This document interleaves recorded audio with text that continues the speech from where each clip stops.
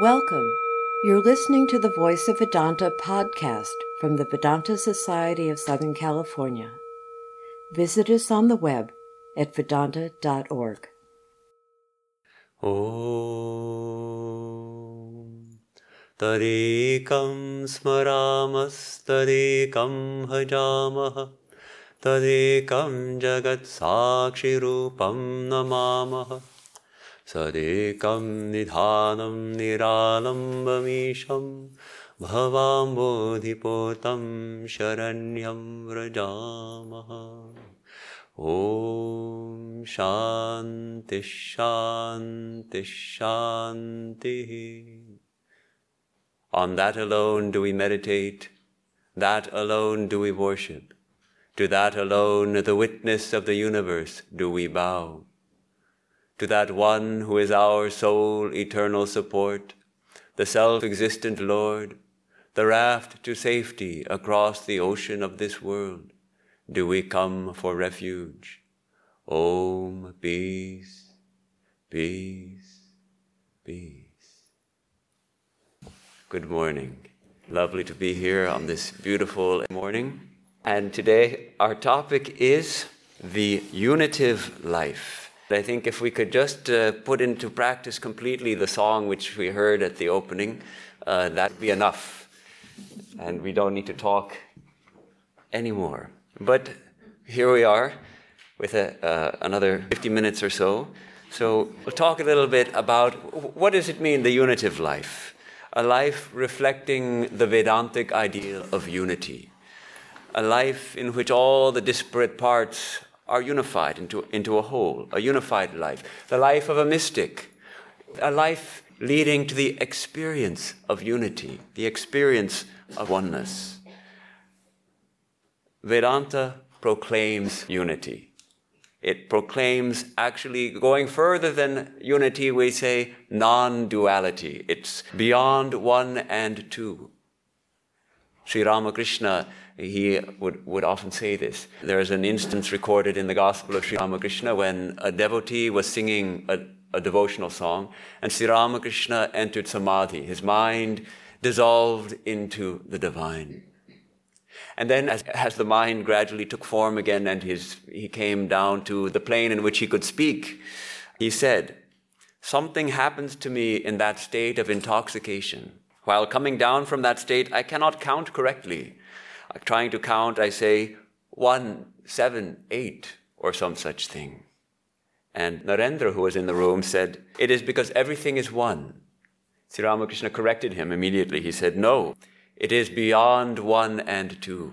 So reality conceived of in Vedanta is beyond one and two. No separation. Beyond even the idea of unity. Beyond speech. Beyond mind. What would our life look like if it reflected that ideal? If it became our direct experience? And why is it that we don't feel it? Why is it that we feel so much separation? We feel like we're separate beings, separate from each other. We feel separate from God. Our life even feels sometimes divided against itself. We feel pulled apart by the different forces in our lives. Work life, home life, family life, and spiritual life on the side is not quite in union. Divided. And yet it's one life that we're living, and yet it seems there are all these divisions, these different compartments. And even in the mind, we have all these different compartments, it seems like. We have conflicting urges. On the one hand, we want to do only good, and yet sometimes we find we can't help doing something wicked. Perhaps we have a bad habit we want to kick, and yet somehow we can't quite get rid of it. Tendencies towards good and tendencies towards harm. One mind, yet it seems to be divided against itself. So Vedanta asserts, of course, that this separation, this division is a myth. It's an illusion. We're not seeing correctly. But it is a most persistent illusion, shared by almost everyone. I am a separate individual with my own body, my own mind, my own free will, and the universe is by and large an insentient, separate from me and available for me to exploit for my own pleasure, my own happiness. This is the kind of illusion under which we operate. The universe is separate from me, and my purpose in life is to extract some joy out of it. In the present day, this kind of attitude really has been taken to the extreme. Our culture emphasizes the individual over the group, and individual freedom over responsibility. Individual freedom over responsibility to others and to the environment. It's become a me culture instead of a we culture. A me culture rather than a we culture. So, no doubt it's a difficult illusion to pierce, to break through. But today I would like to work on that a little bit. How might we start to pierce the illusion of separation? How might we start to live a unitive life? And I'd like to start with the traditional Vedantic practice called Viveka, which is often translated rather poorly as discrimination. Discrimination in the sense of analyzing and separating. But discrimination in English has so many negative connotations. So we can use the term discernment, deep and focused discernment. And we'll start with that which we know very well, at least which we think we know very well, which is this physical world, matter, the fact of matter. And I'll give a little quote from Swami Vivekananda. He says, supposing we are materialists for argument's sake, materialists meaning matter is all there is, we shall have to come to this, that the whole universe is simply an ocean of matter, of which you and I are like little whirlpools.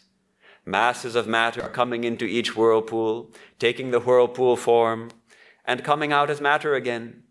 The matter that is in my body may have been in yours a few years ago, or in the sun, or may have been the matter in a plant, and so on, in a continuous state of flux. We take this world to be one of distinct, more or less permanent material objects. A lectern, a temple, different bodies, human body, a dog body, a mosquito body, separate objects. Seen from this perspective, the line of demarcation is not so clear. It's not so distinct. Vivekananda sees one ocean of matter, and in it various whirlpools, which are the various objects in it. I consulted a physicist about this. I wanted to know what do the physicists of today say about it. And he agreed with Vivekananda. He said, there is an exchange of atoms going on continually between everything. And gives the example of petrified trees. How do trees get petrified? Slow exchange of molecules of wood with molecules of stone that allow the tree to maintain its shape. So it's an ocean of matter. We take this material body to be who we are, and yet we find that actually on the material level, it's changing continually. And so is everything else in this universe. Vivekananda goes on, you and I, the sun, the moon, and the stars are but the different names of different spots in the same ocean of matter. It is all one unbroken, infinite mass of matter, only differentiated by names and forms. One point is called the sun, another the moon, another the stars, another man, another animal, another plant, and so on. All these names are fictitious. They have no reality because the whole is a continuously changing mass of matter. In Vedanta, when we try to name what is real, we say that is real which is unchanging. If something is continually changing, we don't like to give it the name real, at least absolutely real. It may have a certain temporal reality. That which is real must be so for all time. So then we find all these names and forms not ultimately real. Now, if we peer a little more deeply into matter with the quantum physicists, the particle physicists, we find something remarkable. I asked my consultant again, and I asked, well, is matter then undefinable? And he said, not undefinable. On the most subtle level at which scientists can peer, matter itself is beyond undefinable. Rather, it is inconceivable. Inconceivable, since the mutually exclusive concepts of point and wave are shared by the quantum description of matter. So, on the most subtle level at which we can look, at which we can peer, we find a paradox. Not two, particle and a wave, not two, that is the position of a particle and its momentum, and not one. It's beyond two and one. It's inconceivable. And that really is what Vedanta says about the nature of reality. It is beyond speech and beyond mind. So even on the level of matter, first we begin to see a unity, a single ocean of matter. And when we peer even more closely, we find it is beyond one and two. Let's take the biological perspective now. You shift gears. We think of our body as a single organism, separate from other organisms, a unit. But let's look more closely. Actually, the human body is but a conglomeration of millions of seemingly discrete living entities called cells, which are, for the most part, working together to compose a body. And cells are continually reproducing and dying off. There was an interesting article in the New York Times about this in 2005. I'll just quote a couple of lines. Although people may think of their body as a fairly permanent structure, most of it is in a state of constant flux, as old cells are discarded and new ones generated in their place. The cells lining the stomach last only 5 days. The red blood cells last only 120 days or so on average before being dispatched to their graveyard in the spleen. An adult human liver probably has a turnover time of 300 to 500 days. The entire human skeleton is thought to be replaced every 10 years or so. So the body is in a continuous state of flux, not only on the atomic level, which we discussed, but also on the biological level, on the cellular level. And even within the cells, there are structures which seem to be independent. For instance, mitochondria apparently were separate structures which got absorbed into cells and now are traveling along in our bodies. And if we look further, there are so many separate organisms also within the human body. Wikipedia tells us that the human body carries about 100 trillion microorganisms in its intestines. 100 trillion microorganisms. A number 10 times greater than the total number of cells in the human body. So there are more microorganisms in the gut than there are cells in the body, 10 times more. 300 to 1,000 different species of little critters running around in the intestines. Different kinds of critters. Some are in symbiosis, mutualistic, commensal, or parasitic, parasites. All three exist in the body. Now, electron microscopy reveals that on the skin itself, have you seen those pictures? Horrible monsters. When you blow them up, horrible monsters living in the skin. And it makes one's skin crawl to think, those things are living in my skin? Does this make us feel uncomfortable? Then we're identifying with the body. Then we're taking ourselves to be the body. Swami Vivekananda would tell the story of a monk who had a rotting sore on his arm. And in the sore there were some maggots eating the rotting flesh. And one of them fell out onto the ground. And the monk reached down and picked the maggot up and put it back into the wound, saying, "Eat, brother." And then Swami Vivekananda would say, "Does this make you feel uncomfortable? If this makes you feel uncomfortable, you have not realized anything. You have not realized yourself, your true self." So it's something to ask ourselves, does this make us feel profoundly uncomfortable? Then we have strong body consciousness that I am my body. This is a kind of Vedantic analysis. We take our bodies to be ourselves. But it's wrong. The body is more like a society of organisms, in continual flux and change, and of course with a beginning and an end. Moreover, to think that this biological system, which we take to be ourselves, is separate from other biological systems is also incorrect. It's mistaken. Biologists understand that living beings exist in ecosystems.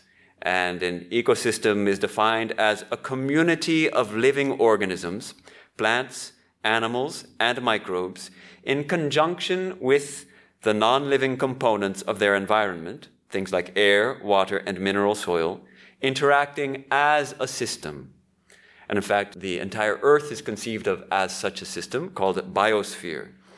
And ecology recognizes that biological beings exist in ecosystems of interdependence, in which each part or element of the system plays an essential role. Remove one element, and the whole system is affected. And there's a wonderful example of Yellowstone National Park.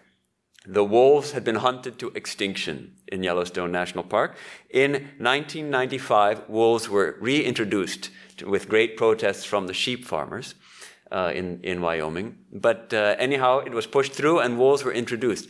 And remarkable changes were observed in the ecosystem of Yellowstone. It went so far as to change the course of the rivers. How did that happen? You introduce wolves into an ecosystem? Well, wolves are predators of elk. Now, the elk herds were large and unhealthy. The introduction of wolves into the ecosystem improved the health of the elk herd, first of all, because the wolves would eat the old, the sickly, the lame elk. And the elk had been accustomed to grazing in the meadows, and they grazed everything down. Now, with wolves on the prowl, meadows and valleys were not a good place because they could be easily ambushed. So the elk took to the ravines and hillsides where they had more chance to escape. So what happened in the valleys? More vegetation, more habitat for different kinds of animals. So the biodiversity increased, not only more plant life, but different kinds of animals who took refuge in that plant life. And the banks of the rivers began to be more vegetated. And the rivers became less meandering and more straight because there was less erosion. So how amazing that introducing wolves into an ecosystem changed the course of the rivers. So when we do this kind of analysis, biological and ecological analysis, we find that the body begins to lose its separate individuality and becomes like a whirlpool in the ocean of life. So there's a purpose to doing this, to thinking in this way. It's to change our assumptions about who we really are, to change how we conceive of me. How do we conceive of me? By thinking in this way, we begin to change our conception of me as an individual body unit with fixed boundaries separate from all other units. This is actually an illusion even on the levels of matter, biology, and ecology. And of course, we know from the standpoint of consciousness, we're coming to that. We find that this is also not who we are. So let's turn to an analysis of our minds.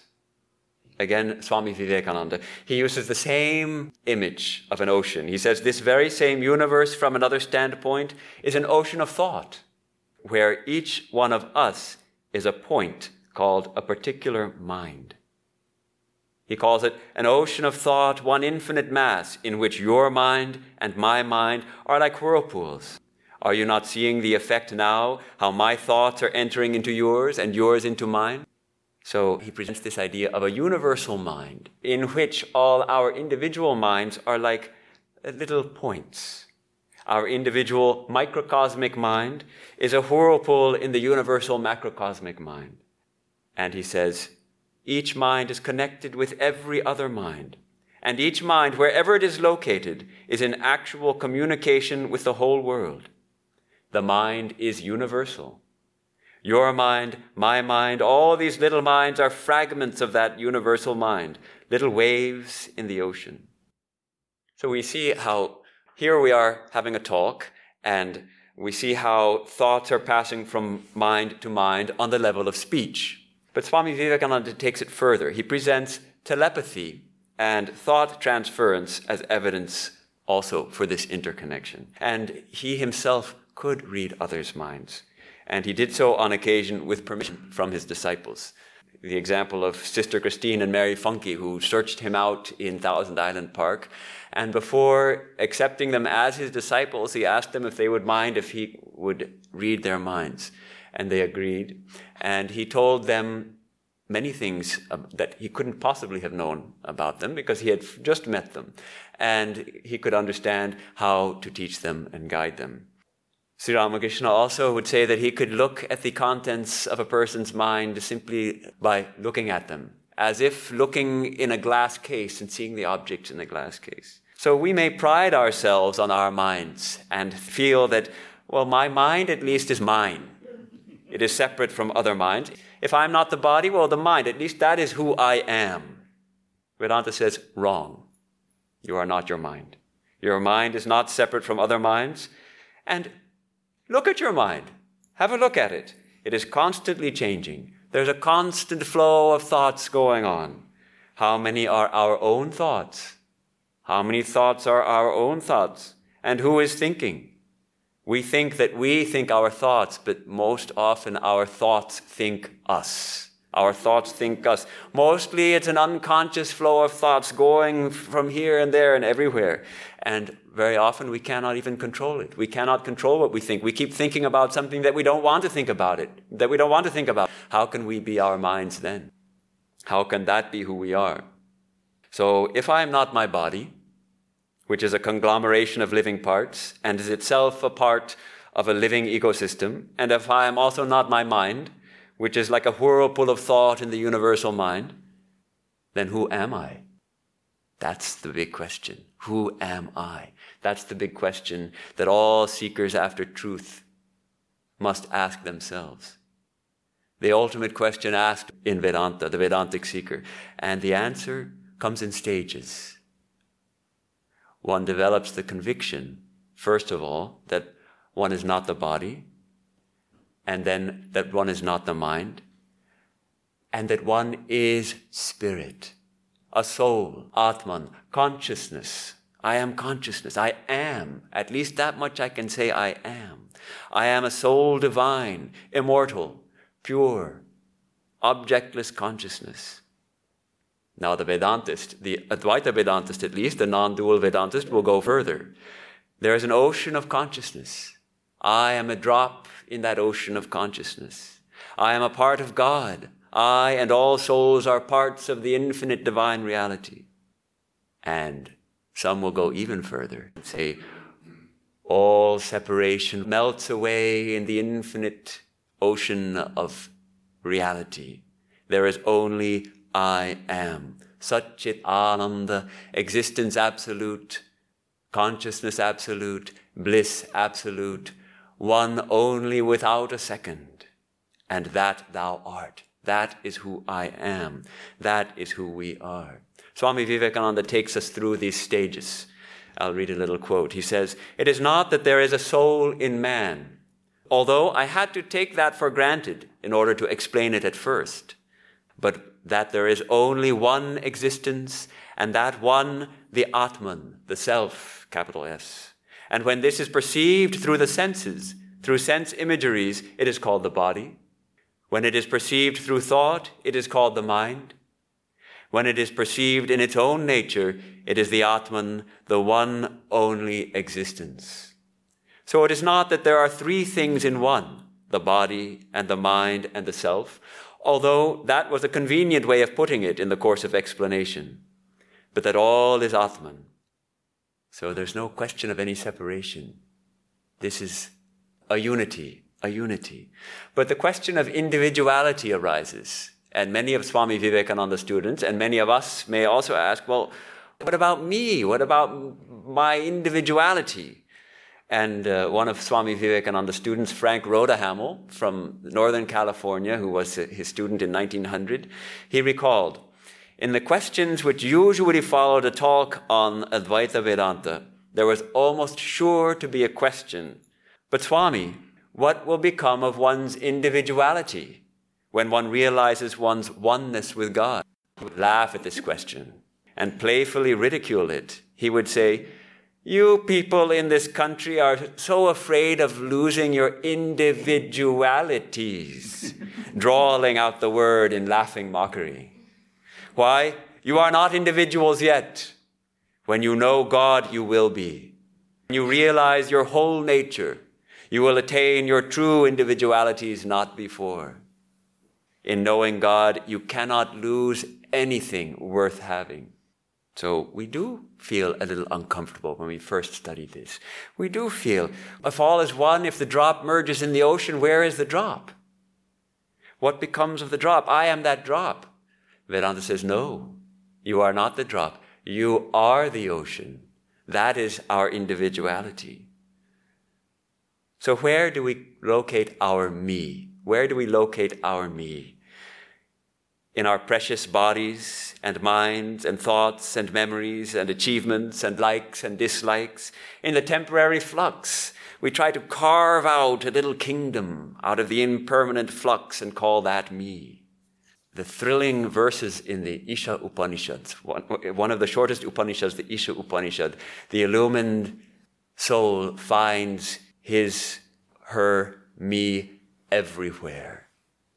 Yastu sarvani bhutanyatmanyeva sarva bhuteshu chatmanam tato na vijugupsate yasmin sarvani bhutanyatmaiva bhutvijanatah tatra ko moha kah shoka ekatvam anupashyatah.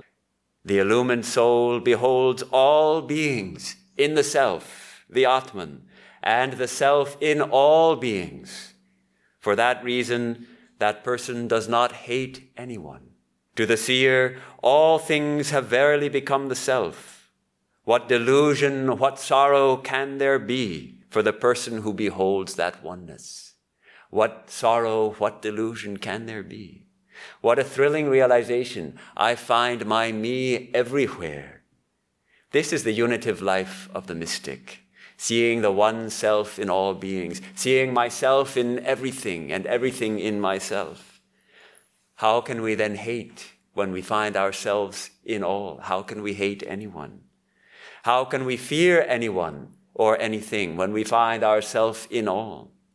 Such a person has no moha, no delusion, no shoka, no sorrow, immersed in bliss, beholding that oneness, that ekatvam, knowing that non-dual reality to be myself. What bliss, what joy, what fearlessness. That's all very well and good, you will say, but what about us?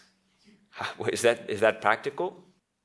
Swami Vivekananda would always say, absolutely. But we have to remember what we mean by practical. Practical doesn't mean dragging down an ideal, watering it down, and making it palatable. It means lifting ourselves up, taking the highest ideal and putting it into practice. We are called to practice. We remind ourselves when we hate someone, when we feel annoyed by someone, we're not seeing properly. If I feel afraid, I'm not seeing properly. When I despair, I'm not seeing properly. In the beginning, we pretend. We may have to pretend. Gradually, we make these qualities our own. Gradually, we realize. Now, I know many of us will say, that's all right for the great saints, the great mystics. But we're not saints. We're struggling in this world to earn our daily dollar and somehow keep from losing our heads. I'd like to let's look at some examples. What does the unitive life actually look like? I'd like to turn to an observation from Sister Devamata, who was an American nun, a Vedanta nun, who lived in India for some time and had the chance to spend a lot of time with Holy Mother, Sri Sarada Devi, Sri Ramakrishna's wife and helpmate. She describes the room in Calcutta where Holy Mother lived. It was an upper room in her house, which is a large room, and they used to spend the days in that room. She makes this observation. Across the front of the second story, where the Holy Mother spent her days, there ran one large room. This was the meeting place of the household. At one end was the shrine. But there was no need of a dividing line, because there was none in the lives of those who sat in that upper chamber. The Lord was their accustomed companion, and it was natural to them to pass all the hours of day and night at his feet. This short passage really struck me when I first read it, and it still strikes me. As you can see, we have a dividing line here. We have our shrine, and we have gates, and it's a kind of a dividing line right here. That's the shrine, and this is the temple. And then we have another dividing line outside the temple, and this is the inside of the temple, and that's the outside of the temple. And that's good. That's for us. It's necessary, and it's a kind of symbol of how we have to enter into the inner shrine to find the Lord. But in Holy Mother's case, there was no dividing line that here is the shrine and here is the rest of our room and the rest of our life. Because there was no dividing line in the life. The life was a unitive life where every moment is spent at the feet of the Lord in God consciousness, conscious of the presence of God. I don't mean, of course, that we should all come and start sleeping here in the temple, but we can learn from the Mother the secret of the unitive life. The whole life is unified, in her case, by being utterly centered in God. And the bridge, that divide, that separation between sacred and secular is bridged by seeing all as sacred. The separation between self and other is bridged by seeing no one is a stranger. Hers was an undivided life, fully centered on Sri Ramakrishna. Everything rotated around him. And we sense in Mother's life a wonderful simplicity, a perfect ease, resulting from this total dedication of life. I'd like to introduce here an important term in Vedanta, Shraddha. A term called Shraddha, which is ordinarily translated as faith, but it's a very insufficient translation. Shraddha is an affirmative orientation of our whole personality towards the divine, towards Vedantic truth, an affirmative orientation of our whole personality. It's not mere belief, it's not mere lip service to a creed, it embodies a worldview that lies deep in our personality, a worldview. The German term is Weltanschauung, which is a big word, but it has a purpose because it goes even further than worldview. So it suggests that not only all our conscious, but even our subconscious and unconscious drives and motivations are brought into play here. Our philosophical, moral, political, and religious spiritual conclusions, our subconscious and unconscious drives and desires that color our perceptions and actions, all are brought into this worldview, how we look on the world, how we look on our life. And in the case of spiritual seekers, entirely focused to the divine. The more we can bring all our faculties into our worldview, into this Shraddha, the more that Shraddha itself will manifest in a unitive life. And we need, as spiritual seekers, to consciously cultivate this, consciously cultivate a worldview, this Shraddha, this affirmative orientation of our whole personality. Why? Because if we don't do it consciously, we will do it unconsciously. And when we do it unconsciously, it becomes formed by the currents of the culture in which we live, which takes matter to be ultimately real and the purpose of life to be enjoyment. And then we will suffer. So we cultivate it consciously and drive it deep into the subconscious. Vivekananda says, from the standpoint of the path of knowledge, constantly tell yourself, I am not the body, I am not the mind, I am not thought, I am not even consciousness, I am the Atman. We must put in our whole soul and be intense. Day and night, tell yourself, I am He, I am He. From the devotional standpoint, we would say, day and night, tell yourself, I am thine. I am thine. One of the Holy Mother's disciples, Swami Saradeshananda, was widely regarded as an illumined soul himself. He was known as Gopesh Maharaj. And he lived into the 70s, I think, or possibly into the 80s. of 1980s, and so there are many people still living who had met him. And he wrote some reminiscences of his time spent with Holy Mother. And he describes in a wonderful way how the Mother's disciples developed this kind of shraddha, this kind of world view. And it's worth reading out. As regards faith in God and the practice of his worship, that was one's very life and was as spontaneous as breathing.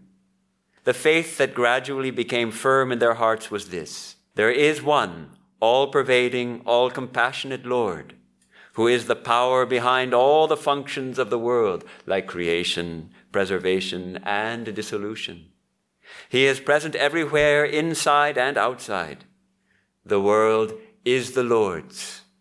He created it for his own play. We are mere pawns in his game. Wherever he keeps us, and in whatever way he does so, we have to abide by it contentedly. We suffer as a result of our own actions. It is unfair to blame anybody else for it.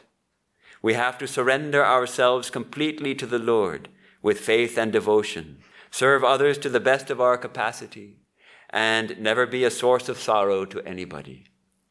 Teachings like these the mother used to impart to her children in a manner that they absorbed them deep in their hearts. Unknowingly, without any formal instruction. So this is the worldview, the Weltanschauung, which the mother cultivated in the hearts of her children. We can see how it's all-encompassing. It covers the whole picture, how I fit into this world, who is God, what is my relationship to God, what is my relationship to other people. It covers the whole picture. Now, each one of us also will have our own outlook unique to us. This outlook is unique to, well, we can say the disciples of Holy Mother, but specifically Swami Saradeshananda.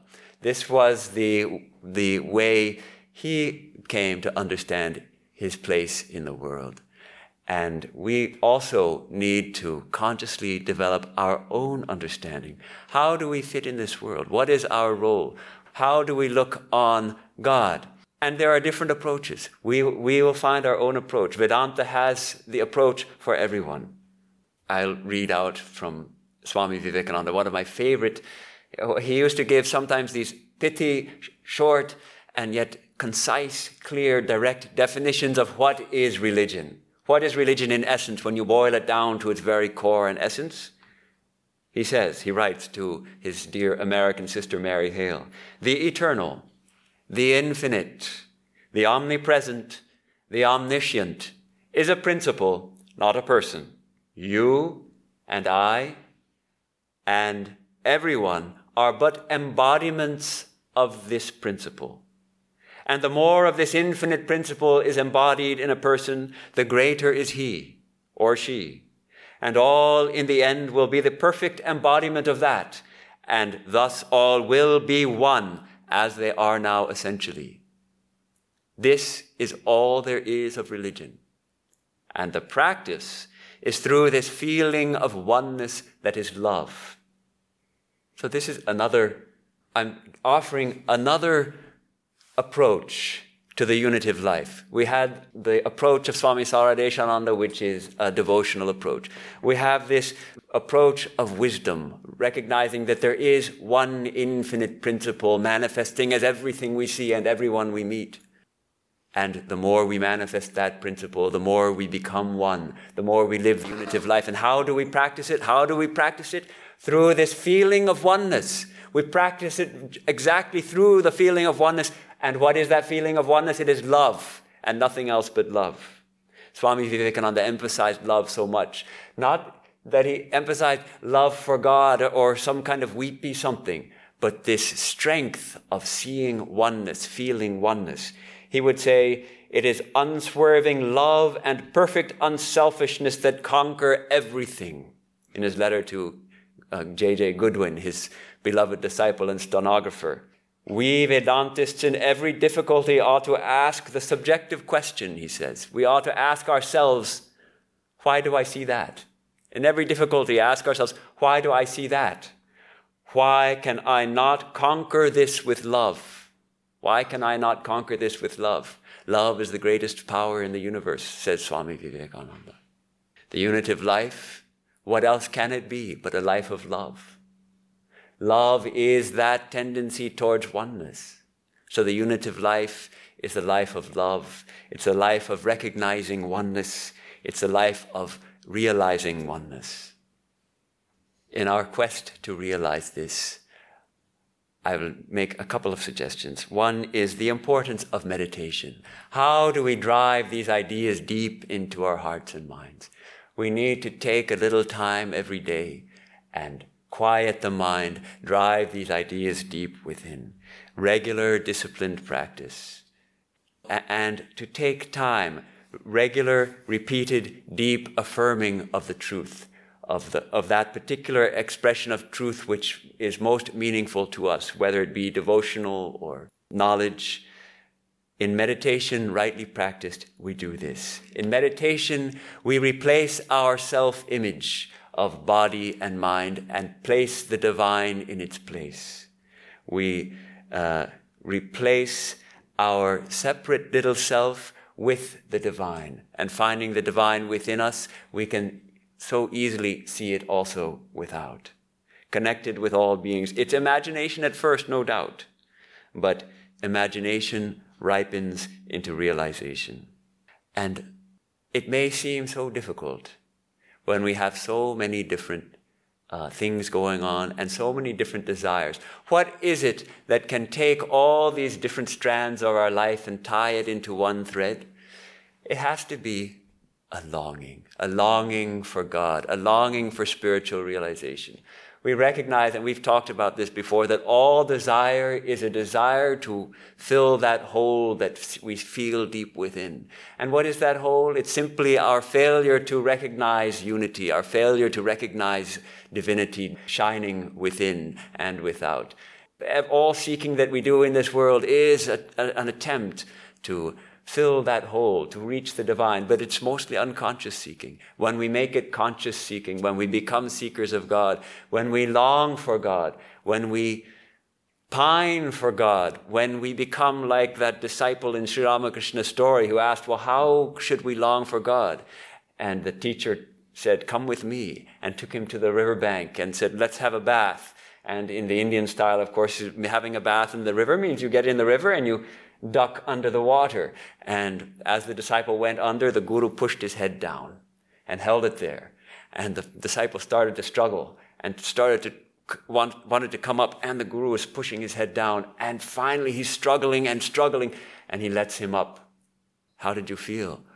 I was dying for a breath of air. When we feel that way for God, then we realize. When we have that kind of longing, that longing pulls all the energies of our life into one focus, and we begin to lead the unitive life. Close with a beautiful couple of verses from the Bhagavad Gita. Sri Krishna is instructing his beloved disciple Arjuna, and he's been teaching him about meditation. And now he gives these powerful verses in the 6th chapter. Sarva bhutasthamaatmanam sarva bhutani chatmani ikshate yoga yuktatma sarvatra samadarshanaha yo mam pashyati sarvatra sarvam cha mai pashyati tasyaham na pranashyami sacha me na pranashyati. With the heart concentrated by yoga, with the eye of evenness for all things, he beholds the self in all beings and all beings in the self. He who sees me in all things and sees all things in me, he never becomes separated from me, nor do I become separated from him. So this is the assurance of Sri Krishna.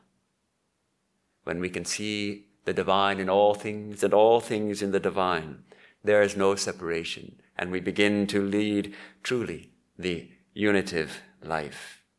May we go forward from where we stand and stop not till the goal is reached.